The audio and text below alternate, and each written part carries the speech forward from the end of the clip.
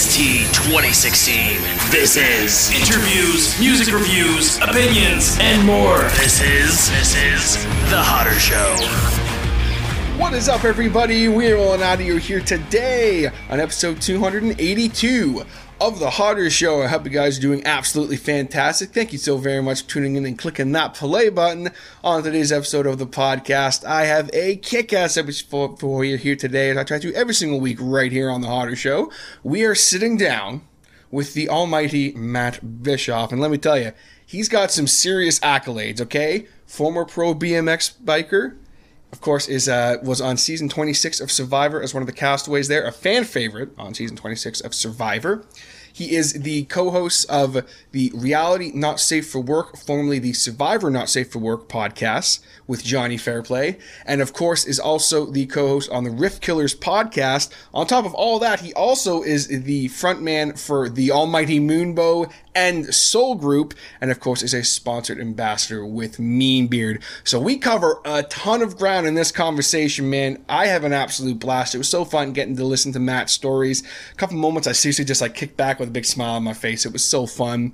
One thing that really bonded Matt and I too is he is a massive fan of Alice in Chains, like bigger than me, huge Alice in Chains fan, and he has some really fun stories about seeing them live when Lane was still with us, including a story that just blew my mind about being on stage with Alice in Chains to something really fun. So keep it tuned to the whole episode. The first bit we kind of talk about his podcast and Survivor and BMXing a little bit, and then kind of the last half we talk a little bit more about his music and, you know, Soul Group, as well as Moonbow of Alice in Chains, and just really fun talk, man. It was really great getting a chat with him. So Matt, thank you very much again, brother, for coming on the show. It was an absolute blast, and big thank you to Meanbeard for, you know, basically being the catalyst to really enable this to happen, because without them I would not have met Matt and having the chance to talk to him and, you know, have him send me some cool pictures of Alice in Chains from back in the day, some promo stuff, and, you know, have some really, really cool stories. So I hope that you guys enjoy this episode.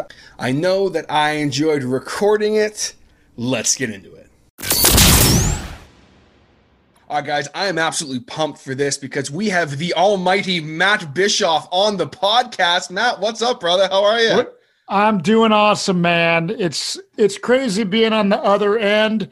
Usually I'm hosting, you know, podcasts, whether it be my Survivor stuff or Rift Killers, the music stuff that I'm doing. But it's awesome, man, to have to come on your show, dude. It's like I've seen a lot of your shit. We're Meanbeard brothers, and it's an honor to be on the show, dude.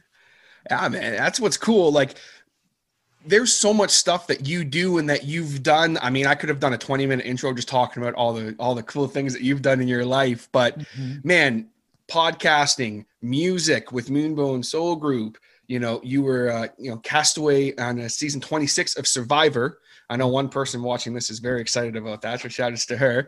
On top of that, I mean, you've led a very interesting life, my friend. So you're someone I've wanted to get on for a long time. But it's funny. I was telling you before we started how, because I wasn't super familiar with your time on Survivor, I was like, well, let me just go back and like at least watch some clips just so I can kind of get a vibe about it. And I watched a clip of your elimination. And I was like, oh no, like, oh. Yeah. I have a Jeff Probst cardboard cutout over here. Probst is always watching me, man. And when he fucking snuffed my torch, that damn pissed me off. I could see it in your face. I was like, yo, that's real. I'm a huge fan, dude. So like I was devastated to get voted out of Survivor, but you know, so many people apply for Survivor and so many people wish they could play. So just the fact that I was chosen out of tens of thousands of people is, you know, a very big blessing for me to be able to play. I love the show. I don't watch a whole lot of TV in general. I've always watched Survivor since day one. I fell in love season 1 and, I got to play, and now I podcast about it, and I'm friends with a lot of Survivor alum. So it's really cool. It's just like another chapter and piece of my life. You know what I mean? Definitely. And that's what's so fun for me. Like, I'm watching this and I'm just like, man, like, to me, the Matt Bischoff I know, you know, Meanbeard sponsored ambassador, badass frontman podcaster. So to me, I'm like, I'm watching, like, it's almost like this weird disconnect for me where I'm like, it's like this whole other life almost in a way, right? Do you ever you ever think about that? That it's like, just because even before that, you did some other really cool stuff too. Yeah, I look back at my life and it's crazy because I've done so many things, whether it be through music or the beard community or reality television. Like I told you before we went on, I was on the show Miami Inc. Yes. Prior to Survivor. And that's when I got a tattoo of Hans Langseth, man with the world's longest beard. So that was on Miami Inc.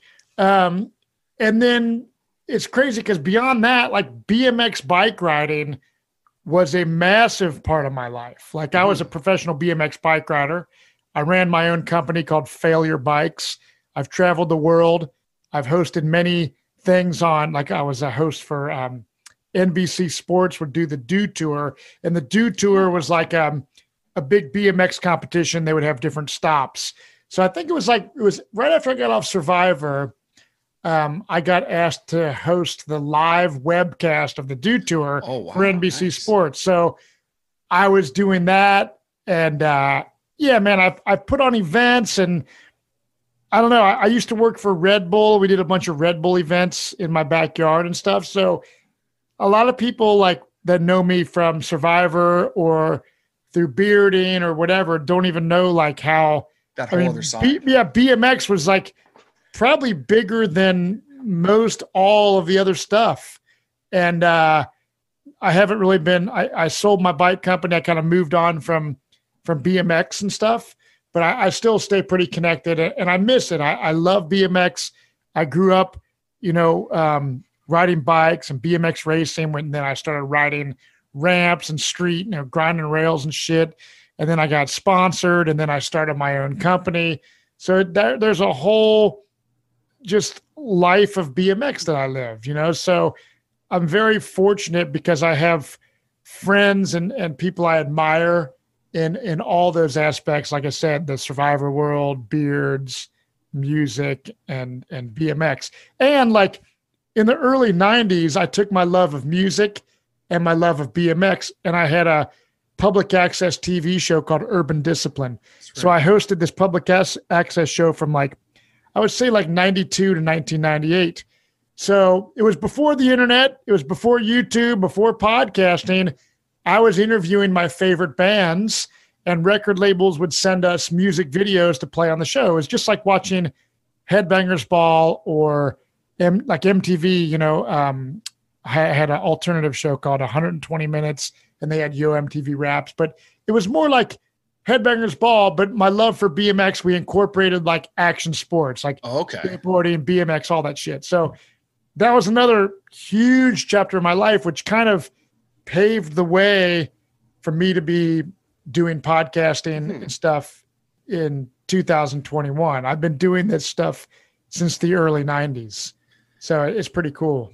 So it wasn't like a big jump for you to be like, and I obviously I want to talk about, we have so much ground to cover. I could probably do like 6 podcasts with you just covering, because there's so much stuff I want to talk with you about. But on that note, so when you went from that BMX world and doing some hosting and things like that, what you were talking about, it wasn't like this huge stretch for you to then, start hosting well, it started off as a Survivor podcast. Now you guys kind of do a little bit of everything with reality TV.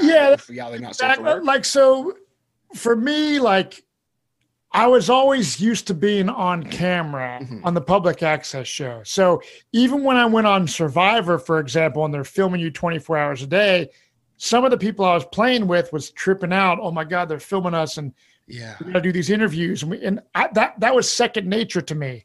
I think that gave me an edge when I went through the casting to get on the show. It's like, man, I'm used to being the guy on camera and so forth. So, I had a lot of experience before, like I said, doing my Survivor podcast. So the podcast, we talked a minute ago, you used to watch the TV show Survivor back in the day. You were familiar with Johnny Fairplay, legendary villain of reality television. The heel. And Johnny had been doing a Survivor podcast called Survivor NSFW for a long time. And this was maybe 2.5 years ago, maybe, that I kind of met Johnny at a charity event. Him and I hit it off, became friends. He stayed at my house, and I was familiar with his podcast. And I guess the guy that was doing it with him like bailed out, and I like Johnny was looking for another guy to co-host with him. And I was like, dude, I do video editing, and I've actually been wanting to do my own podcast, not Survivor related, just do a podcast. He's like, well, fuck, dude, why don't you just do the podcast with me? So instantaneously, within like a day or two, I had to figure out how to do a podcast, and I just jumped right in the deep end with podcasting with Fair Play. And I've been doing that, like I said, for like 2.5 years. So we cover, when Survivor's on TV, we break down the episodes of Survivor. And then in the off season, we will interview former castaways and stuff like that. What are they up to now and so forth. But since COVID hit, there hasn't been any Survivor. Yeah. So Johnny's like, shit, man, like we got to keep our audience and keep our patrons and so forth.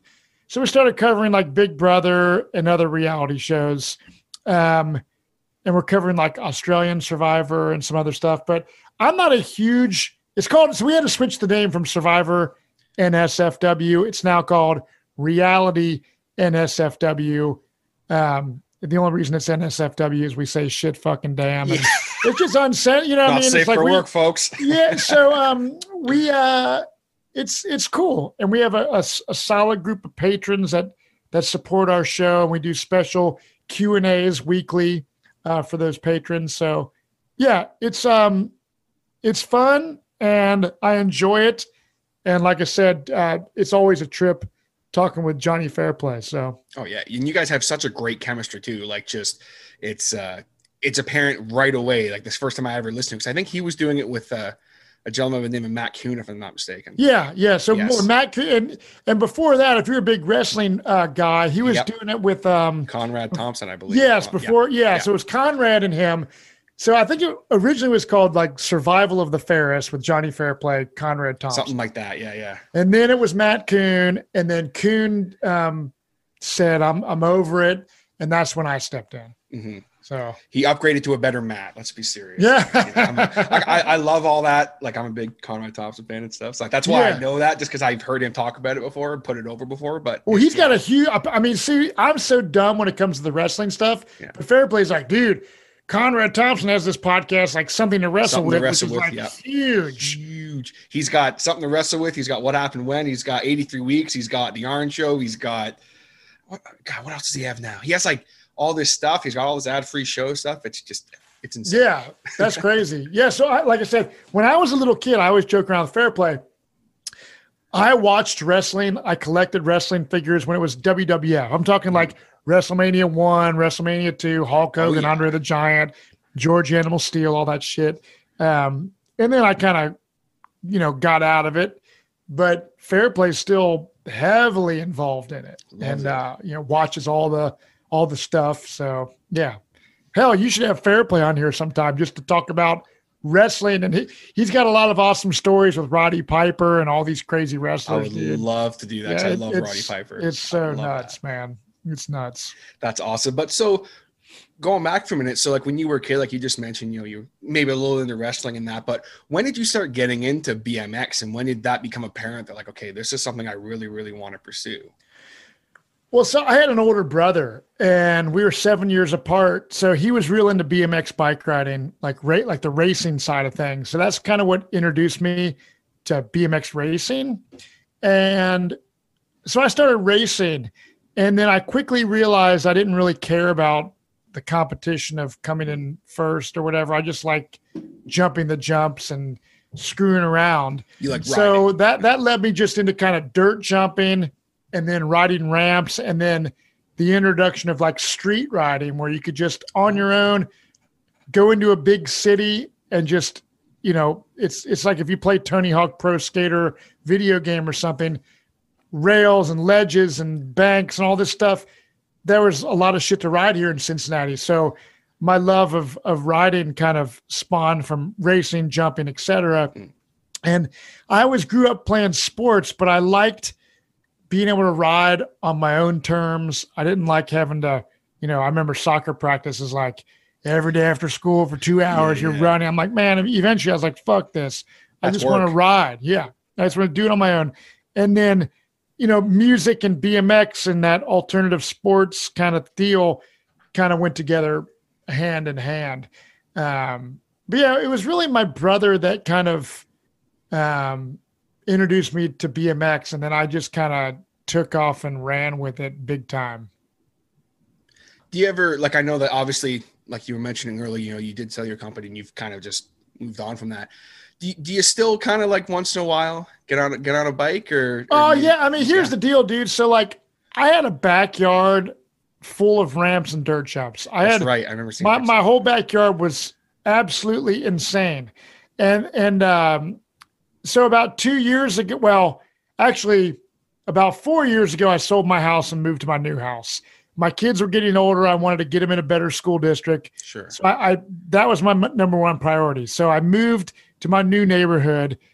And from that point on, I did not have backyard ramps. And I had ramps and jumps in my yard since 1995, probably, until about 4 years ago. So I went through a long time of having that stuff to ride every single day.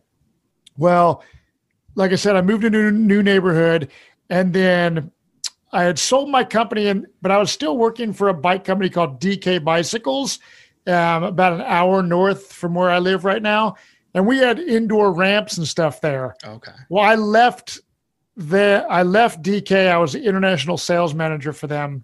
I left, but a little bit over 2 years ago to work in the healthcare and IT industry, which is not anything I thought I would ever be doing. Yeah.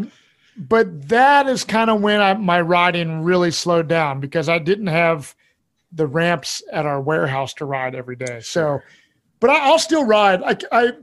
I'm so interested, dude, in so many things, music and podcasting and doing things with my kids and of course, stuff like this. So like, I just have other things that are occupying my time. However, I'm just like, man, I really do need to ride more. It's just a lot harder. Here in Ohio in the wintertime, you have to drive pretty far to ride in an indoor place. So yeah, that's kind of, I still love it. And I still may get back in the BMX industry at some point in time. I've been actually talking with somebody about resurrecting my brand Failure again, maybe as like a soft goods company or something like that. So we'll see. Okay. Well, that'll be cool. Yeah. It's cool to, and like, and people go through not peaks and valleys, but like you go through different things, right? Like you might put something off to the side for a while and then bring it back, or like everyone goes through that. It's not like you're moving on from it completely or anything, but I know the podcast stuff you do takes up a lot of your free time. Obviously. I mean, you've got 2 podcasts and you're killing it with both. Obviously we've talked a little bit about reality, not safe for work, but talk a little bit about Riff Killers. How did that whole thing come together and how has that podcast been going? Yeah. So like I said before, when I used to do my public access music video show, interviewing bands and stuff like that, music is my true love. My true love is not reality TV. Like I love Survivor and I love podcasting about Survivor, and we podcasted about Big Brother. I think we're going to be doing Big Brother Canada. I don't think I'm going to be on that podcast though, because I don't feel like watching that. But anyways, I intended a long time ago when I joined with Fair Play, I wanted to start my own music podcast. That didn't pan out, so I got involved with Johnny. Did it with him, man. But all the time, I've been thinking like, man, I really want to do music stuff for fun, most likely. It's like I'm like having a side hustle, podcasting, making a little money on the reality NSFW is cool. But I tend to do things that I'm passionate about and that I love to do, no matter if there's a financial reward or not, right? So I wanted to do a music podcast. I thought, man, who do I know that would be good and that would be down and that would be the kind of vibe that I want? So I hit my friend Arthur up, and Arthur lives in Palm Springs, California. He's actually Sully from Godsmack's guitar tech. He worked for like Limp Bizkit and Slipknot and all this shit. I knew I recognized him in another way. And I couldn't figure out where, but okay, that's how I recognize him. Yeah, so he's Sully's guitar tech. And then he played this band called Unita with this guy, John Garcia, who's a good friend of mine. John Garcia was a singer from Caius. So I knew Arthur from Unita and through being friends with John Garcia. I've known Arthur for years and follow him on social media and stuff. So I just hit up Arthur one day, like, dude, would you be down? He's like, within like 5 seconds of me pitching, let's do a podcast, he was like, I'm in, let's do it. So what we did was, I mean, shit, we started probably, right now it's 2021. Last summer, we started recording a couple interviews. We just we would do one, and then we wait a few weeks and do another one. So we stockpiled a bunch of content, and I'm so fucking busy, man, that I didn't want to have a weekly show with Riff Killers. So it started off being like a bi-weekly thing. So we have actually tonight after this, I'm going to be recording with Arthur. So we've done, we did Alfredo Hernandez from Caius and Queens of the Stone Age. We did this chick from Coal Chamber, Roy from Stone Sour, this photographer. Then we, I think this week we got Ty Zamora from Alien Ant Farm. Oh, nice. And then we interviewed this dude, Mikey Doling from this band Snot. He also played with Soulfly with Max Cavalera. Yeah. Awesome. Snot put out one record. Their singer tragically died. And super fucking awesome guy. He's actually working on a new band that's more Alice in Chains kind of sound. He sent me a couple tracks to check out. It's pretty killer. So that's bad. But anyways, man, we have quite a few guests coming up that we're going to be interviewing, and yeah, we're going to see where it leads, but it's basically music related. So, we might interview another guitar tech or roadie guy, or someone who's a videographer, or someone who just is involved in the industry. We're not keeping it just a metal and hard rock. Like I've been, messaging back and forth with Ricky Rackman from Headbangers Ball about potentially coming on the show. And so, yeah, it's fun. I enjoy doing it. And we're going to keep busting them out as long as we're still into doing it. Oh, bro, man, that's awesome. And if it's a podcast I enjoy, so I mean, I'm grateful you guys are doing it. And, I'm excited to hear that interview with, oh my gosh, I've already forgotten. Well, the one's coming out yet. Ty Zamora from Alien Ant Farm and Mikey Doling from Snot is, those are two. We've already done those interviews. So, they're going to be coming out over the next month or whatever. That's badass. I'm looking forward to that for sure. Yeah, but we have a whole other side of Matt that we haven't really even talked about yet. So we're going to take a quick break, and then we're going to come back with Matt and talk a little bit more about his music career when we come back with Matt Bischoff. Hey, you. Yeah, you. Listen to The Harder Show right now. Are you in a band? Maybe you're a business owner of some kind, a performer, maybe a pro wrestler, an event promoter, an athlete, or maybe you're just an everyday person who needs some photo editing done. You need a great graphic design guy, and have I ever got the hookup for you? My man and close personal friend, Mr. Jason Reese from Jaybird Digital Arts. Whether you need logos, t-shirts, stickers, tickets, business cards, banners, menu, brochures, flyers, posters, Facebook banner videos, door hangers, photo editing and restoration, print ads, lyric video editing, signs, notepads, window clings, letterhead, bookmarks, programs, magnets, greeting cards, calendars, rack cards, invitations, envelopes, pens. Jason will work with you to develop a style that is unique to you and that tells everybody just how special your business, event, or you personally are, and you will stand out from the crowd. On top of the fact that he does offer free delivery between Cobourg, Ontario and Kingston, Ontario, message him today right now for a free quote. That's right, a free quote. Tell him about your idea. You got something outside the box, he will make it happen. With great rates and service, you cannot go wrong. I've used Jason literally for everything over the past 3.5 years, and I cannot say enough good things about the man himself and his work. So contact him today on the web at jaybirddigitalarts.com or on social media under jaybirddigitalarts. That's JAYBIRD digitalarts.com. You can also email him at jaybird.digital.arts@gmail.com. And always keep in mind that his business is successful when your business looks good. One thing that obviously, you know, earlier we talked a little bit about kind of like your BMX career and the podcast and things of that nature.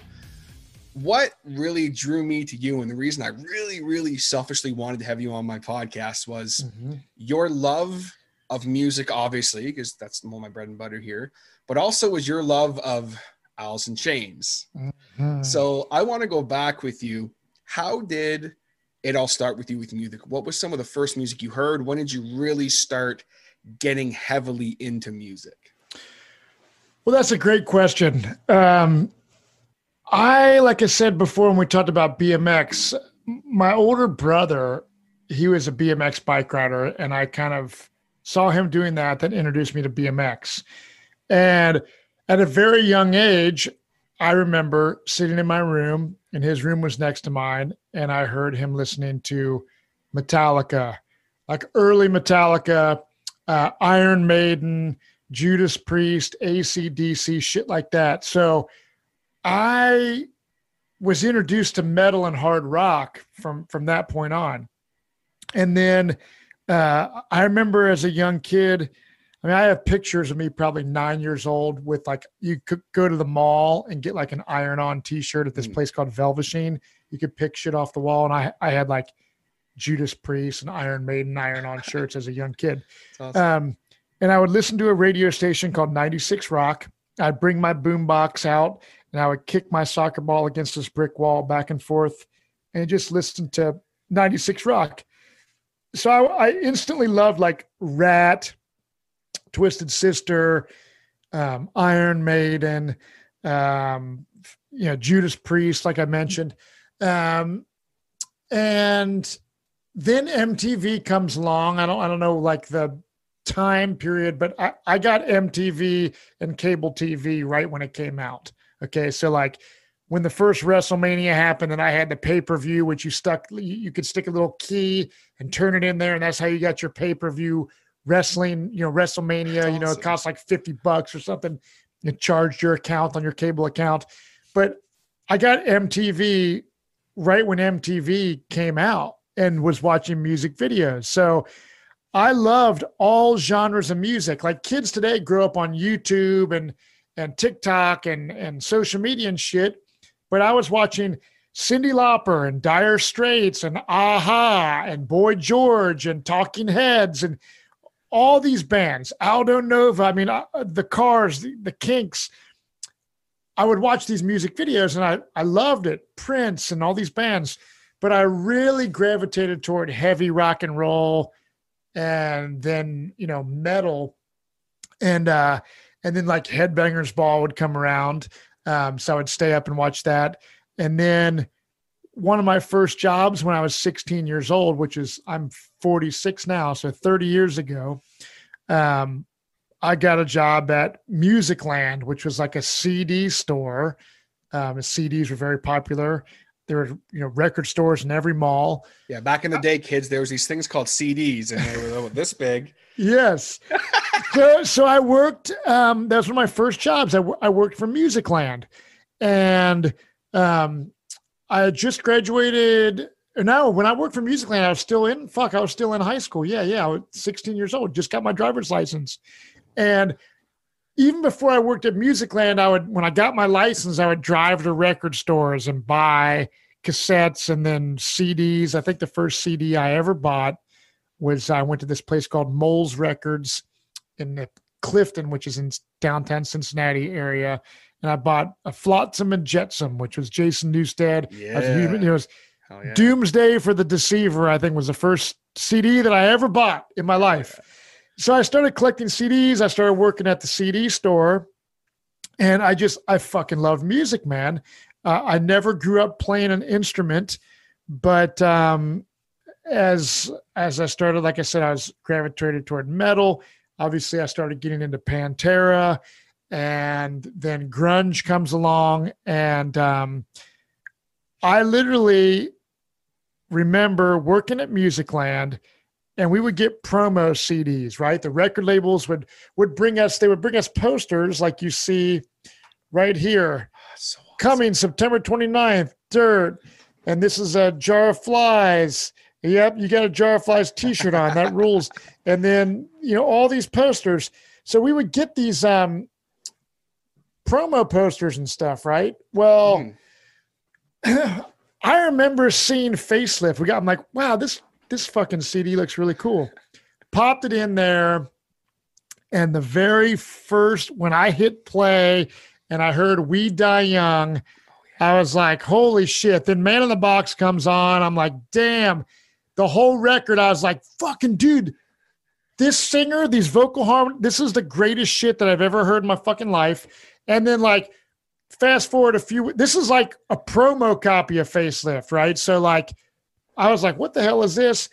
Fast forward, a few weeks later, Man in the Box video comes on, and Alice in Chains becomes huge, like the biggest, overnight. Yeah.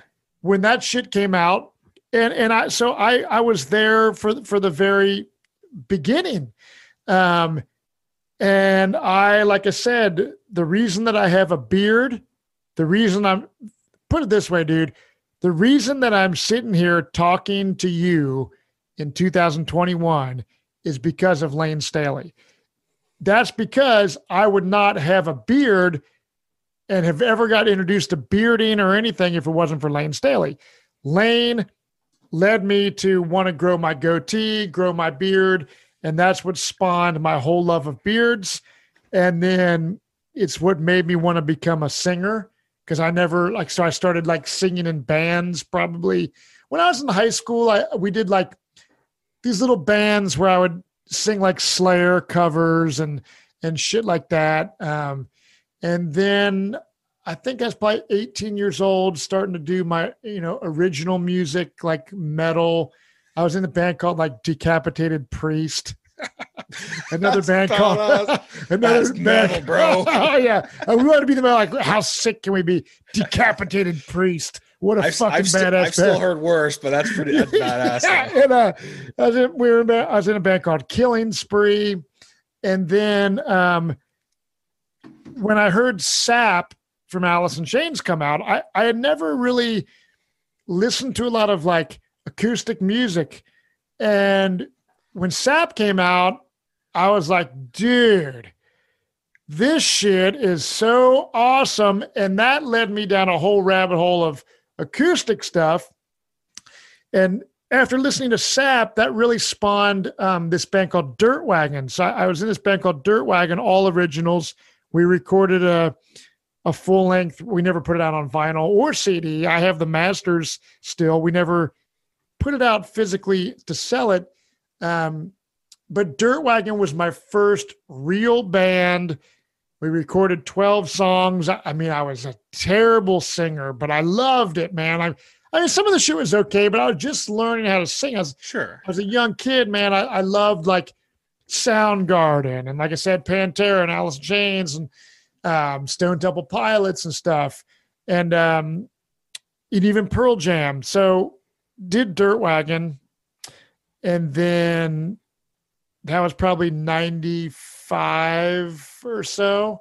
And then right around that same time, I started my music video show, Urban Discipline, where Urban Discipline, dude, we would interview big time bands. Like I would look at the CD and I would find the management company, and I would like call the phone number on the CD, and I would say, hey, Biohazard and Life of Agony are coming to Cincinnati. I have this music video show. We would love to interview them. So then I'm on a tour bus interviewing the dudes from Biohazard. I'm interviewing the dudes from Life of Agony. I'm interviewing fucking the dudes from Bad Religion and all these bands. And so that whole music video show led me to, be a host of a TV show. And I was just, like I said, heavily involved in music. We would do CD reviews.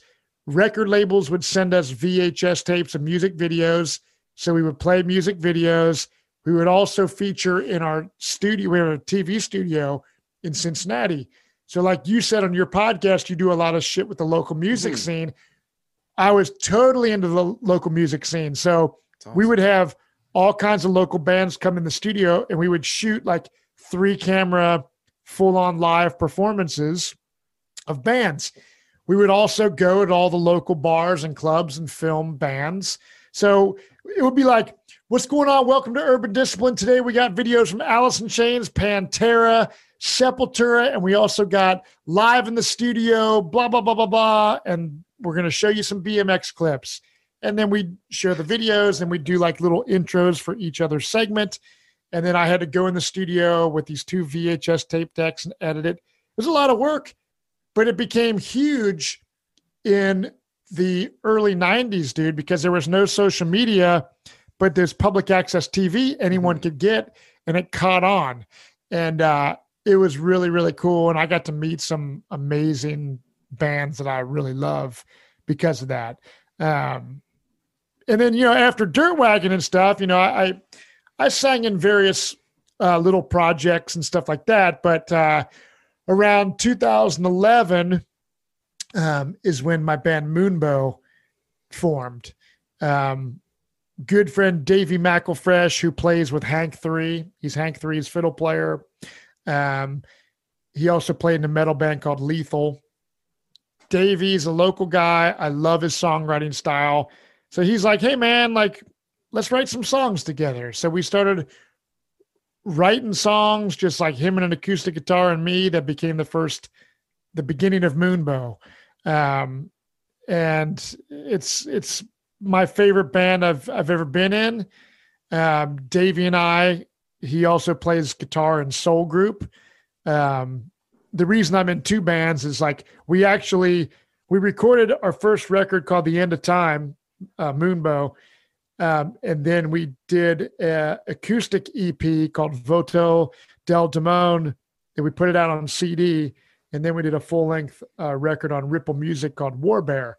But we did that acoustic record, and we're always writing acoustic songs in addition to our heavy shit. And after a while, we were like, man, we don't play a lot of these acoustic songs at our normal shows. Let's just like keep the acoustic stuff as a second project, right? Okay. So, because only certain people are going to listen to like the super heavy stuff. And so we're just like, let's do 2 projects. So that's kind of where Soul Group kind of spawned. And we have a whole record worth of material for Soul Group. If you go to Bandcamp, it's like soulgroup.bandcamp.com. There's 4 songs you can listen to for free. But we have a whole new, you know, album written. And I've actually recorded a lot of vocals and we tracked a lot of it. But then COVID hit and we kind of haven't done anything with it in the last year. So, but my goal for that is I want to put out and finish the Soul Group album. And then I want to start getting back together with Moonbow to start working on heavy shit. Badass. We'll be looking forward to that. I love that War Bear record. Like that's, you know, I still rip that record all the time. I'm a big fan of it. Oh, thank you. Even before when, you know, my early days of getting into Mean Beard, it was like, oh, what's that song you guys used for that? Oh, it's cool. Band. And, you know, so that's how I got into it actually. Yeah. That's awesome, man. But it's funny, like talking about Soul Group and War Bear and that and your past projects. It's kind of fun how, like, you know, like, as I'm sure you know the story with Alice in Chains with Sap, like, you know, the reason that they did Sap was because they had these random songs that were like, you know, I can't remember who it was. It was like, I had this dream that we did this really Sean Kinney. Yeah. The drummer Sean Kinney had the dream about the EP and shit. Yeah, right. Yeah. I was gonna say, you probably know the story better than me, but usually I'm the Alice in Chains expert. And then let me tell you guys real quick too, the other night, it's like a week ago, probably. It was like a week ago now. Yeah. I was absolutely sitting on my couch just geeking out because this man right here started sending me videos and pictures of all of his Alice in Chains posters and live shots. And he has like a binder full of like clippings from magazines and like different live shots and stuff. And I was just geeking out over that so much, man. I loved that. Oh yeah, there's another one, man. I don't know if I showed you. So I got like, you know, Jeff Probst right here. But so there's this poster right Oh, that's here. awesome. It's a We Die Young from the We Die Young video shoot. I mean, you can see the markings on the poster. It's old, and I've had it. And then there's a picture of Moonbow. It's a Mean Beard flyer. We were the official World Beard and Mustache Championships after party band with Moonbow, sponsored by Mean Beard. So that was another one. It was so fucking funny, man, because literally Barry Stock was like our fucking roadie for that show. He was helping us like put our gear up and late at night tear everything down, dude. And like we're on stage in Austin, Texas, and Barry and Heather and all the Mean Beard guys are out there. I'm fucking jamming out, and it's like Barry's out like watching my fucking band. Yeah, typically when I'm watching Barry's band, there's a few 100,000 more people there. But yeah, it was killer, dude. But yeah, so like with the Alice in Chains, man, like I do have a massive collection. And like I said, Lane Staley is why I have a beard. And it's kind of a big influence in my wanting to be a singer and music. And it was just beautiful, important music to me. And I was fortunate enough to see Alice in Chains with Lane Staley multiple times when Lane was alive. I've seen him a bunch with William Duvall, which is killer. I've seen Jerry Cantrell solo a bunch. And I just have because I was introduced to them during, getting a promo copy of Facelift, working at that record store, dude, like all those posters I showed you and crazy bootleg vinyl records. And I was telling my kids, I got that binder I was showing you pictures, and I got pictures all over my walls and shit down here.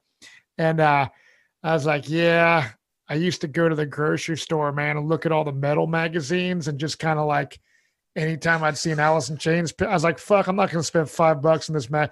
I would just like whoosh, rip out the fucking rip out the pictures and put them in my fucking pocket, man. And I did buy a lot, but there is quite a few that are kind of fucking stolen property from 30 fucking years ago. But someone's gonna hear this, be like, wait, that motherfucker. But yeah, dude, it's music is so awesome, and I'm passionate about it, and that's why like I want to do Riff Killers podcast, and yes, singing in my bands, man, like being on stage, singing, writing songs, recording, playing live. I love all of it. It's awesome. That's badass, man. It's great. And it's so cool because that was something that like we kind of bonded over, because like I would get into Alice in Chains. I mean, there's stuff you were showing me that like I'd never even heard of. Yeah. And I'm like, okay, the fact that like I was telling my girl that earlier, like, and I'm showing her, and she's like, she's cool. Like she's wonderful. She went and saw Alice in Chains with me twice, and she's like a top 40 kind of, like, right. She likes a couple, like she loves Your Decision and stuff, but like, she's like, I'm showing her, and I'm just like, my face is lighting up, and she's like, I haven't seen you smile like that since we saw them last when we were at Casino Rama. Like, she's like, it's just funny how like, she's like, it just completely like was this whole new thing. So it's funny that, I as much as I wish I could have been there in the early days, obviously I didn't get in them until after. I was like 2005 when I got into them. So of course Lane had already passed away, but do you have a fun story about being able to see them live? Because obviously I know you probably do a whole podcast on Alice in Chains, but I know that you have a really cool picture. Yeah. So, I mean, literally, dude, besides, the birth of my children, obviously, and getting married, like those high moments, one of the coolest and most awesome nights of my fucking entire life was December 5th, 1992. Alice in Chains was playing Bogarts on the Dirt Tour. They were playing with Screaming Trees and a band called Grunt Truck, which is also fucking awesome. So I had already bought tickets to that show, right? I'd had tickets way in advance. But Sony Music, Columbia, Sony, they did a contest where you could submit a photo of yourself with the theme of the album Sweet Oblivion from Screaming Trees, or Dirt from Alice in Chains, submit a photo, and the winner, hell yes. This is just for context, folks. This is there we go. And I entered this contest, dude. It was for tickets and backstage passes. I went to the dirt jumps where we would ride our bikes, and I got in this like hole. I laid down, and then I had my friend like cover me up with like dirt, and just my head was popping out. I was kind of laying down, doing the like pose, kind of. Yeah, I submitted that photo, and I remember getting a phone call. I was working at Montgomery Cyclery Bicycle Shop at the time. Got a phone call. This is Sony Music. Matt, you won tickets and backstage passes. You were the winner of the Sony Music photo contest. I was like, fuck, hell yeah. So I won that. There was an additional contest at Phil's Records, and I have the flyers that I'll have to send you pictures of to show you both advertisements for both these contests that I won. Phil's Records, big record store at the time. They had a 1-ton, like dump truck load pile of dirt in their parking lot. Okay. And there was like 100 laminated numbers mixed in the dirt. So like number 1 laminate 2. So each number corresponded with a prize. Okay. Okay. So at first what they did was like, they would let one at a time people go up there and try to dig in the pile of dirt, find the number, walk up to the guy. Oh, number 3, you won a copy of Dirt on cassette. But it was taking so long that they finally were like, fuck it. Everyone just go free for all. So everyone rushes this pile of dirt, dude. I'm digging in the dirt. My friends are there digging in the dirt. Fuck yeah. I found the number 35 or whatever the fuck number it is. I walk up to the thing. Dude, I remember the guy who's got his clipboard. He's like, number 35. Tickets and backstage passes. I fucking won again. I won both contests, dude. Dude, so I sold the tickets that I originally bought because I now had 4 tickets, 4 backstage passes. So I invited my new girlfriend to the show and 2 other friends. And we're watching, for one, I'm a huge Screaming Trees and Mark Lanigan fan. So of course, seeing Grunt Truck and Screaming Trees was awesome. Alice in Chains comes on. It's the Dirt Tour. It's just like, oh my God, this is like heaven. Halfway through the show, dude, Lane Staley goes, in between songs, right? He's like, yo, some crazy motherfucker out there in the audience buried himself up to his neck in dirt to win a photo contest. His name is Matt Bischoff. And he's like, where are you at, Matt? I want you to come on stage. I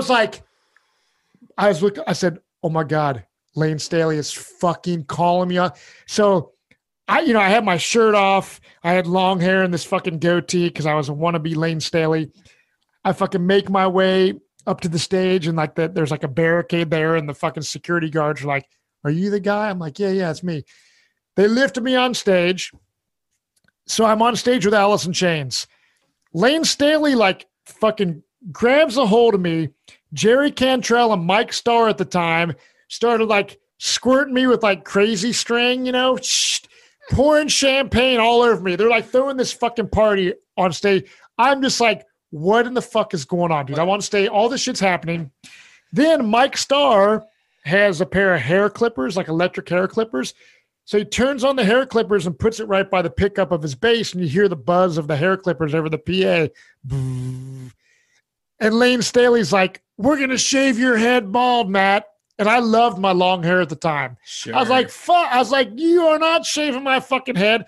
So me and Lane Staley start wrestling around with each other on stage, right?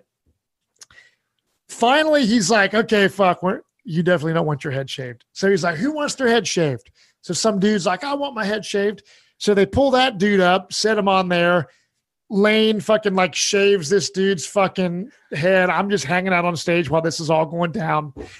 And then once that dude's head gets shaved, it's like him and I both stage dive in the crowd and they go into the fucking next song, whatever it was. I was just like, I cannot believe this just happened. And then afterwards, I had backstage passes. So I went to the balcony of Bogart's.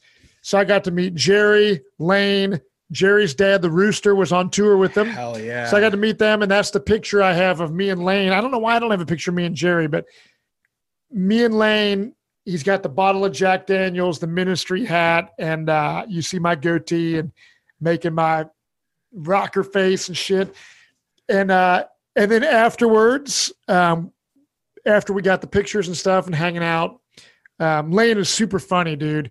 He was super sarcastic, super funny, super cool. We got the chit chat for a while.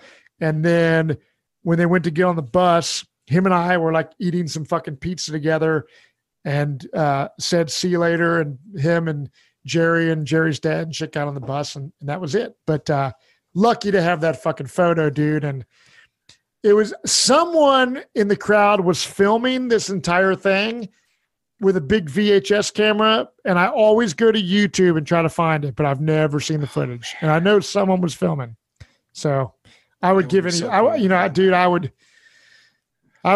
would trade my fucking dreadlock beard that I cut off for that footage. You know, that thing's worth something. So that is fantastic, man. Well, I was just losing it over that story. That's so cool. Dude, it's killer. One last Alice in Chains questions I have to ask. I got to put you on the spot here for a minute. What is, or give me like your top 5 Alice in Chains songs? Top 5 Alice in Chains songs. Down in a Hole, Nutshell, Got Me Wrong, It Ain't Like That. Yes. And man, probably Bleed the Freak, maybe. Hell yeah. You know, it's so tough. It's like Nutshell's my all-time favorite song. Oh yeah, same here. I love the song Junkhead. I love the song Dirt. I mean, the whole, like, if someone said we're gonna burn every bit of music that you have in your house, except one thing, Dirt would be the only thing that I want to save. Like if my house is burning down, I could save one album. I'm saving Dirt. You're grabbing Dirt, yeah. Yeah. Definitely so. Same here. And it's funny because like Nutshell is like you say, what's your favorite song of all time? I'm always gonna say Nutshell, just because the impact it had on me. But It Ain't Like That was actually the first Alice in Chains song I ever heard. Oh wow. So like which is weird because everyone's like, oh, it wasn't Man in the Box or Rooster. I'm like, thanks, Nickelback. Yeah. That's how I heard It Ain't Like That. Oh, that's awesome. Man, that's great. But talking about, Alice in Chains influences. And again, like I said, guys, I could probably listen to Matt talk about Alice in Chains I could be a whole podcast. I'll just mute myself and just listen to him talk about Alice in Chains because I just love it so much. But real quick, I of course want to talk about the fact that, the reason that we got hooked up is because of this company right here with Mean Beard. And obviously you are, well known in the bearding community. So you mentioned obviously Lane Sedley was the reason you started growing a goatee, but for a very long time you sported a fantastic dread beard that you just very recently cut, and your beard is looking fantastic, by the way. It is awesome. it's I put some I think it was Cannonball oil this morning. Yeah, my beard, I'm on a quest to grow it out again, just full beard, natural. I was growing a dreadlock for January 1 of 2012 to December 20th of 2020. So about 8 years I grew my dread. Wow. So I've always grown like a long beard and then cut it off and then be like, damn, why'd I do that? I've never been clean shaven, but I'm like, let's say I grew a big beard. I'm like, I'm bored. Shave the sides to a goatee. Then I'm like, fuck, why'd I do that? Grow a beard again. So, Mean Beard. It's funny because Joe Loving and I have a long history. He knew me as a young kid. He worked at a place called Camelot Music. Him and his wife both worked there. I would always go in there and buy shit. So he knows my whole history of everything. So when Joe got involved in Mean Beard, I remember him, we'd always been friends and stuff. And I was going to beard and mustache competitions all the time, like way before Mean Beard was even in existence. And I would always enter the freestyle category. Like my biggest accolade, was getting, I think I got third place at the 2011 Beard National Championships. I wrote the word USA out of my beard. I dressed like this red, white, and blue shit. And so that was cool on a big stage. Like I had won some other small contests, but winning third place at nationals was fucking awesome. That's a huge deal. Yeah, it was awesome. I have that trophy. I got rid of a lot of my beard trophies, put them in storage, but I keep that one out in my music room. But so yeah, Joe got involved with Mean Beard, and I remember him hitting me up, and it's like, hey man, I'm involved in this new company, Mean Beard, and he's like, it's Barry Stock from 3 Days Grace's company. He has Mean Clothing and Mean Beard and stuff. And he saw, I guess Joe had asked if he could put a picture of me online. It was like right around Halloween time. I dressed like a pirate and I had my long dreadlock beard. And I guess Barry asked Joe, like, fuck, who the fuck is that guy, dude? Like, we need to get him hooked up on Mean Beard. And that's kind of how my involvement as an ambassador with Mean Beard started, was Barry recognizing my long dread beard and wanted me to be a part of it. And then I went to the World Beard Championships in Austin, Texas. Mean Beard had a big house rented, and we all flew in together like Team Mean Beard. It was super cool. My band Moonbow played at that. Mean Beard also sponsored and helped out with our video shoot for the song War Bear. If you go to YouTube and search it, you can find it on Mean TV. So Barry and I instantly hit it off and became friends, and it was all because of through Joe Loving. It's super cool. And then Joe and his wife are both big Survivor fans. Mm-hmm. So I've had them to my house for Survivor viewing parties, and Barry invited me and Davey from Moonbow. We went out to his place a couple years ago and hung out for the weekend and wrote a bunch of songs. I got a bunch of demos and stuff recorded. And so maybe one day there'll be like a little side project group of songs that we'll throw out there with Barry on guitar and me on vocals. But that's kind of how I got involved in Mean Beard. And then I recently cut my dread off. I broke it off. I broke about 2 or 3 feet of it off. Yeah. And so my goal was to grow it to the floor. And unfortunately, as it got long, it would get some thin spots in it, because it was so long and always rubbing against places. And I would always have to tie it up in big knots. And shit. You'd be like throwing it over your shoulder and like it. Yeah. So by bending it kind of fucked it up a little bit, dude. So I was camping one time in October of 2020, and I didn't realize I was stepping on the end of my beard. And when I went to stand up, it just kind of where it was thin, it just completely ripped, and I broke off a huge chunk, and I was like devastated. I was like, fuck.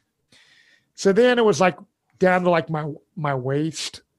And I was just like, man, I literally just like lost like 6 years of dreadlock. Growth. Yeah. So dude, it's such a pain in the ass having that super long beard. So I finally I was like, man, I'm over it. And I knew my wife, like, she hates like the dread. Like, she likes a big giant, like Joe's beard and shit. Like, she loves big full beards. She never she never said like, cut that thing off or else. But she just was like, man, she's like, one day you're going to fucking cut that thing off. She'd always like joke around with me. And, so I just personally was over it. I was wanting to cut it off, and I made the decision, and I was like, man, my 20th wedding anniversary is coming up. So as a little token of our 20-year anniversary, I was like, this would be something cool to fucking do for that. So I fucking cut it off, and I've had zero regrets. I think that if I wouldn't have broken my beard off, I would have not cut it. Sure, yeah. But since when I got it broken off, dude, I just like, fuck it, dude. I'm just gonna grow a big full beard again. So I'm about, this beard is, all I did was I cut it off. So I didn't trim up and round off anything. I'm just letting it do its thing. and see where it goes. I mean, I'm just going to, grow my beard for a while. And my hair. I'm growing my hair back out too. Hell yeah. You're going to be looking like a full-on rock star with a big old beard. Dude, by the time show, man. That's right. I'm like, fuck, man. By the time COVID-19's done and I can actually play live music again, I'll probably have long hair. I'll probably look like I was in the End of Time music video or the War Bear video by the time COVID's over. That's fast. Yeah, I mean, I don't know what it's like for you guys, but yeah, we're still things aren't looking so great with the live industry right now. But hopefully the next few months, end of this year or whatever, hopefully we'll be having a different conversation. Hopefully, I hope so, man. I really hope so. I hope so. Definitely so. Well, real quick with Mean Beard, do you have a favorite scent that you like for Mean Beard, or do you kind of? I like Cannonball, man, and I like Rockstar. It's funny you say that because I was like squirting some oil in my hand today, and I'm putting oil in my beard, and I was like, man, I really need to hit Joe up about doing like a new scent. Like since I was on Survivor and shit, and there was like coconut and the ocean and stuff, I was like, man, I need to get him to do like a signature fucking beard oil or something, like a signature scent. Just something new that's like incorporates some shit that kind of, influenced by some of my shit. I don't know if he'll do it or not, but I was like, man, I'd be so pumped to have like a coconut island kind of vibe. Yeah, because the Cannonball kind of has that, but it's like, I know what you're saying as far as like, because the Cannonball's got like that, like the bay rum and the coconut, so it's there, but it's like, yeah, like a little, yeah. Right, like a new recipe. You know what I mean? So, well, like maybe it's just like coconut and beer will be my oil. Ooh. I mean, listen, Joe, I know you're watching, so make it happen, bud. But yeah, I mean, dude, it's so cool because, like I said, I've been involved in the beard and mustache community for a long time, and being a part of Mean Beard is super cool. And Joe and Barry have been nothing but supportive to me in all my endeavors with my music and everything else. And I wouldn't want to be on any other beard team. If I wasn't on Mean Beard, I wouldn't be like emailing every, beard company on the planet saying, hey, will you put me on your team? Yeah, I don't give a shit. Like I'm stoked to be a part of Mean Beard, man. And it's awesome. And I'm able to, talking to you, man, like first time we're able to hang out and shit. Yeah, so, and it's great. And I mean, I owe that all to Joe and Mean Beard, really, because I mean, I wouldn't have ever reached out to Matt Bischoff to have you on the show. Cause I'm like, oh, I don't know, he wouldn't want to do this show, but it's like, well, hey, let's have that kind of connection, right? So it's cool. Totally. And, Joe and Heather and Barry have been nothing but wonderfully supportive of me, and that whole Mimi community is just, it's just amazing. I can't say enough wonderful things about the whole community and everything, and the whole Mean team, everybody, yourself included. It's been, especially being a short bearded guy, like coming into it, it's like you never truly know how it's going to go. And my past experience with the bearding community was not great. Mm-hmm. So there's a lot of, here's the deal, dude. I just want to say this right now. It is beards, dude. This is beards, people that take beard and mustache competitions and shit like that so seriously to where it's like you go to charity events. Sometimes there's so much drama. I can't believe I didn't place in the contest.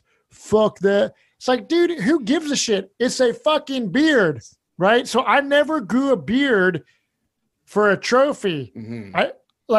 It's cool to be able to like use your beard to have fun and drink beer with your bros and go to a competition that's friendly and funny and link up with some people, But it's just like the people that take the stuff so seriously, dude, it's just like I'm just like, get over it, dude. Like it's beards. Yeah. If you don't get first place, who cares? I don't care. Yeah. Like I just like being a part of this beard community and being able to raise money for charity, be able to represent a cool beard brand, and beard competition or not, I'm going to have a damn beard, right? You gotta have you gotta grow a beard and have a beard for the right reasons, man. I'm a lifer. I've had beards way before beards were the cool thing. I just never liked shaving. Lane Staley, ever since I was 16 and could grow facial hair, I grew a beard. And I'm 46 years old. The same dude, basically, like as far as my love of beards and shit that I was then. So have fun with it, man. Like, and people that are like, if they're like, oh, dude, like your beard is short, you're not, it's just like, dude, like, yeah, again, this is lame. It's like, come on, man. Dude, it's like get a life, dude. You know, it's like I've grown a beard down to the floor longer than pretty much anybody in the, you know, most anyone out there in the entire beard world. I've grown a longer beard than any of them, but I'll cut my beard and keep it your length the rest of my life. It doesn't make me not cool. You know what I mean? So it's just like the beard drama is lame. I love bearding, and my wife, Tessa, created the Whiskerinas. I want to give her props, her support of bearding. Yeah, which that's badass. She created the Whiskerinas, you know, ladies fake beard whole deal that you see Craft online bearding now and all that. Yeah. Yeah, there was at the time, I'm talking like, you know, 2010, there was not, the women would not get recognized. And my wife would go to these competitions with me and be like, dude, like the women that support the bearded guys, there's nothing for them really. So she saw a need for it. I had a book with Hans Langseth in it, and there was this thing called the Days of 49 celebration that was in this book that I had. And they had this like beard contest called the Crown Prince of Whiskerino. And so my wife read this book and she's like, man, Whiskerinas. So she created this thing called the Whiskerinas. She did her first national Whiskerinas ladies beard and mustache competition the night before. It was 2011, Lancaster, Pennsylvania. The dude at the time, Phil Olson, president of Beard Team USA, he didn't want it to be a part of like the men's shit. So she's like, man, fuck you, dude. I'm going to do my own shit. She put on this event, which was way more badass than the men's event ever could be. It was sick, dude. And there's like a documentary on YouTube if you type in Whiskerinas. But so we did the first Whiskerinas event in 2011, and then she did another one in 2012 in Las Vegas.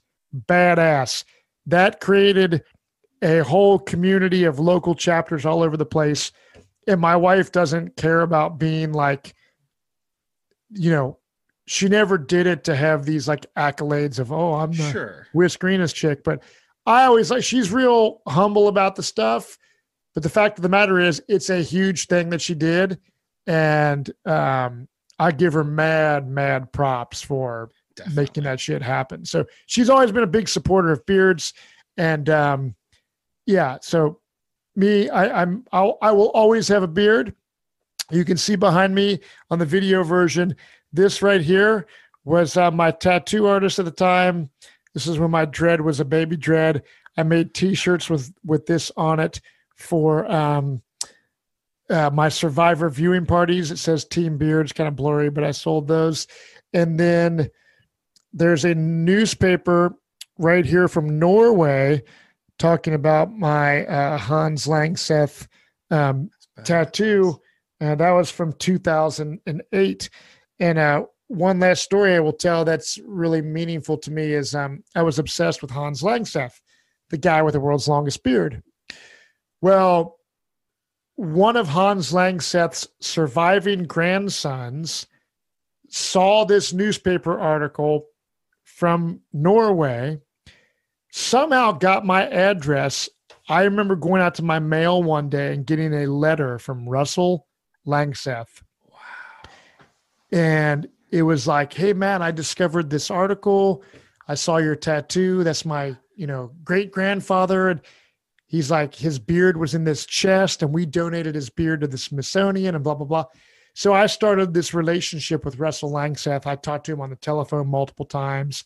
He sent me a bunch of newspaper clippings and really rare shit of Hans Langseth. He's now deceased, Russell Langseth is, but it was so cool that my tattoo, my love of beards and shit like that led me to having a relationship with the grandson of our, I think it was a great grandson actually of Hans Langseth. So, really fucking cool. I'm very blessed, dude. Like whether it be BMX, my music, my podcasting, the beard community, I just, I'm thankful every day for being able to talk to you about shit, you know what I mean? And, so yeah, I'm just like, man, everyone is so stressed out about COVID and politics and all this stuff. And I get so tired of it. I try to just, like the mean beard, like a positive, aggressive attitude. Absolutely. Be positive. I don't need drama. That's why I don't like the beard drama. I'm just like, man, I post shit on social media of my family and my kids and my music and all the shit that I do. And I try to be inspiring to others and just be a positive influence. And that's all you can do. And yeah, thanks for the opportunity, brother. Definitely. I appreciate it, man. I mean, putting it out into the world, that's what it's all about. And that's what the Mean Beard message is all about. And that's right. You've been cool as hell to me from day one. So, I appreciate it. And you're someone who I definitely very much look up to with all the things you do. So I appreciate it, man. I really appreciate you doing this with me here today. Just one last quick question. That's kind of a staple I always ask here on the show. So I got to make sure I ask you. Right. Do you have either a really great fun story about like the best show that you ever played, or flip side, do you have a really funny story about like just comically the worst show that you ever played, or do you have one of each? Yeah, I'll say one of each. So the best show I think that Moonbow ever played was I have it. You can see in my video right there. It's hard to see, but City Beat, which is a local newspaper here in Cincinnati, they have what's called the Cincinnati Entertainment Awards.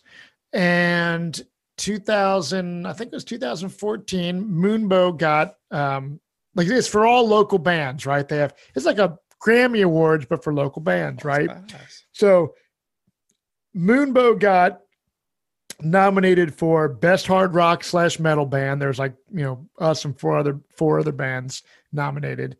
Our album was nominated. Our album In the Time was nominated for Album of the Year. So it was like us amongst other genres of albums, right? So the Album of the Year category could be any genre.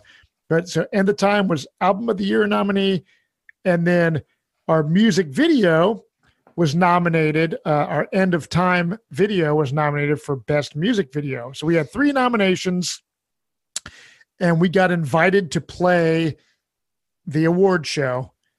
So that awesome. Was one of my great honors, playing locally. So I would say, even though it was only 2 songs, being at the award show, playing in front of all my peers in the whole Cincinnati music industry was the best show. That's awesome. And then we ended up winning Best Hard Rock. So we got to go up on stage and got presented our fucking award. Oh yeah. And got to give a little speech. And then we were actually on the cover of City Beat magazine the following week. So we got the cover shot. It was epic. So that whole thing was the best. The worst, I would say, man, so there was a time where we had a show booked at a brewery, and our bass player last minute couldn't make it. So we played the show as a 3-piece with no bass. So as much as I love our band, and we didn't want to cancel the show. So Davey's like, dude, I'm just going to like play through like a crazy pedal. Like I can kick in this pedal, and I can make my guitar go through a bass amp and a guitar amp. And even though there's not a bass player, we get that low, like an octave pedal or something. But getting through that show, just like when that was over, I was like, oh God, never again do I want to play a show without a bass player. So I would say there's the best and the worst. There you have it. Definitely. So it's important having that low end, man. It really is. You miss it when it's not there. It is, man. When you don't have that, it's just like you don't realize like how important that shit is, you know? It'd be like, you know, like Alice in Chains without Jerry Cantrell's backup vocals. Although that would still be killer because Lane's awesome. But of course, the combination of, you know, even William Duvall and Jerry is what makes the beauty of a lot of those songs. So. Definitely so, man, for sure. Well, Matt, it's been an absolute pleasure getting to talk with you, brother. I knew I was going to enjoy this, and it's been great getting to, you know, you've led a fascinating life, my friend. And I mean, I could have you on for 6 more episodes just to talk about so much different stuff. So I really appreciate you doing this. And guys, I'll make sure I have all the links down below for everything that Matt does. But real quick, where can the good people find you if they want to give you a follow and check out some of your other content? Yeah. So, I mean, follow me on Instagram at the Matt Bischoff. My newest podcast is called Riff Killers. So at Riff Killers Podcast. And then if you're into reality TV and the whole Survivor thing, Reality NSFW, all that stuff. Just search it up because with the whole Survivor, it's like a rabbit hole of shit. I do so much crap and I cannot always keep up with like all the, you know, it's just like my bands have been kind of on hiatus for a year. So I haven't been really posting my music stuff. But if you're interested in my music, you can hear soulgroup.bandcamp.com and then moonbowrocks.bandcamp.com. And then if you just go to YouTube and search Moonbow End of Time, Moonbow Warbear, you can find some badass music videos. And yeah, hey, listen, everyone that's ever supported me in anything that I do, thank you very much. And definitely check out Mean Beard, awesome beard product. And even for me, bearding, as cheesy as this fucking sounds, I always think it's cheesy to say this, but it's just like, for me, it's a lifestyle. It's not about beard competitions or this or that. It's a lifestyle, man. And you got to keep your beard looking good, whether it's fucking short or long. And Mean Beard has got the product for you to keep your beard conditioned and ready to fucking do whatever you want to do with it. And it's through a awesome group of people that I highly respect. And so, yeah, thank you, TJ. It was super good time, man. And I appreciate you having me on the show. Definitely. Anytime, brother. Thank you so much. You took the words right on around with Mean Beard. Big shout out to the whole Mean Beard crew. And I'll be looking forward to seeing the latest episode of the Riff Killers podcast. Hell yeah. Cool. All right. Thanks so much, Matt. Cheers, brother. All right, guys, there you have it, my chat with the almighty Matt Bischoff. And what else can I say, guys? That was just such a fun chat. The stories about, you know, him wrestling Lane on stage when they were trying to cut his hair and stuff. I'm like, oh, that was so cool. You can just tell by the smile on my face how much I enjoyed that podcast. So big shouts again to Matt for being a part of this. It was so much fun. Again, big shouts to Mean Beard, greatest beer kit company in the world, for basically, again, being the catalyst to make that all happen, guys. Really, without them, you know, I wouldn't have been linked up with Matt, and we wouldn't have had this podcast. So big shout out to Joe and Barry for all that and everything else as well. And shout outs to you for listening and still watching. I seriously appreciate it. Thank you so very much. If you haven't yet, be sure to hit that subscribe button, hit that follow button. If you are watching this on the YouTube, I seriously appreciate it. If you do hit that subscribe button, be sure to hit the little bell so that you can stay informed anytime there's a new episode of the show or anything that all comes up with the show. If you're listening to this on Apple Podcasts or Spotify or anything like that, please be sure to hit that subscribe button. And something I learned that I didn't know about Spotify is that you can actually add this podcast into different playlists, and it will apparently like have the new episodes come up. So if you have a list of podcast episodes that you like to listen to, be sure to throw the Hotter Show in there if you enjoy this podcast. I seriously appreciate it. Thank you very much. And if you're listening on the thing that doesn't enable you to leave a review, please do. I seriously appreciate it. It helps out the show very, very much. So, you know, if you so choose, I would appreciate it Very much so. And of course, before we go, I want to give a humongous shout out to my Patreon supporters, my hardheads. Of course, we got my man, Mr. Scotty D, longtime friend of mine and supporter of the show. Thank you very much, Scott, for all of your support over the years, my man. You know how much I appreciate it. And of course, got to give a big shout out to my man, Will from Rolls Royce. If you guys don't know Rolls Royce, they are one of the greatest punk rock bands in the entire world. So be sure to go check them out on Facebook, Instagram, wherever you find your music. That's Rolls Royce, RAWLSROYCE. Their tune, Elon Take Me Home, is kind of relevant right now because Elon was just on Joe Rogan's show, and always a good time, always a good tune. They have some really, really badass songs, so be sure to go check out Rolls Royce. And if you would like to get a shout out in every episode of the show and join my personalized community on the Patreon, check out patreon.com/The Harder Show if you would like to become a part of that. And I want to give it one more quick shout out to my new friends over at solo.to. Basically, I have a one-stop for all of the links in relates to the show, wherever you can find the show to listen to, and my social medias and my Patreon. If you go on to solo.to/The Harder Show, you will find all the links for the YouTube, the Apple Podcast, the Spotify, the Anchor, the Stitcher, the iHeartRadio. I can't think of anything else off my head right now. And of course, the social media, the Facebook, Instagram, and the Patreon. So hoping to make things a little easier, because sometimes people will be like, hey man, I don't like to listen to your show on YouTube. I like to listen to it on my podcast app, but I can't find it on my app. I don't know what's going on. So just go on. Again, that is solo.to/The Harder Show. I'll be sure to throw the link down below in this video. Or, of course, on the audio version as well. For my audio listening podcast fans, I'll be sure to throw that down below as well. The description's a little weird for the audio stuff, so I do apologize. It's a little jumbled up, but the links will be there. I'll make sure of it. And check it out. It's something new I'm trying out. So, and let me know if you guys think that it's silly and you don't want to have to follow that link. Let me know. And I always appreciate you guys' feedback. You can hit me up anytime on The Harder Show, Facebook and Instagram, as well as thehardershow@gmail.com. Thank you so very much again for listening, guys, especially if you are still listening or watching. It means the world to me. You get the patented audio and video fist bump. One for the video, one for the audio. Thank you so very much for tuning in this episode of The Harder Show. One more shout out to Mr. Matt Bischoff. Thank you so much again for coming on. I will have all the links down below from Matt Bischoff and all his projects, so go check it out. And I'll catch you next time on The Harder Show. Take it easy, guys.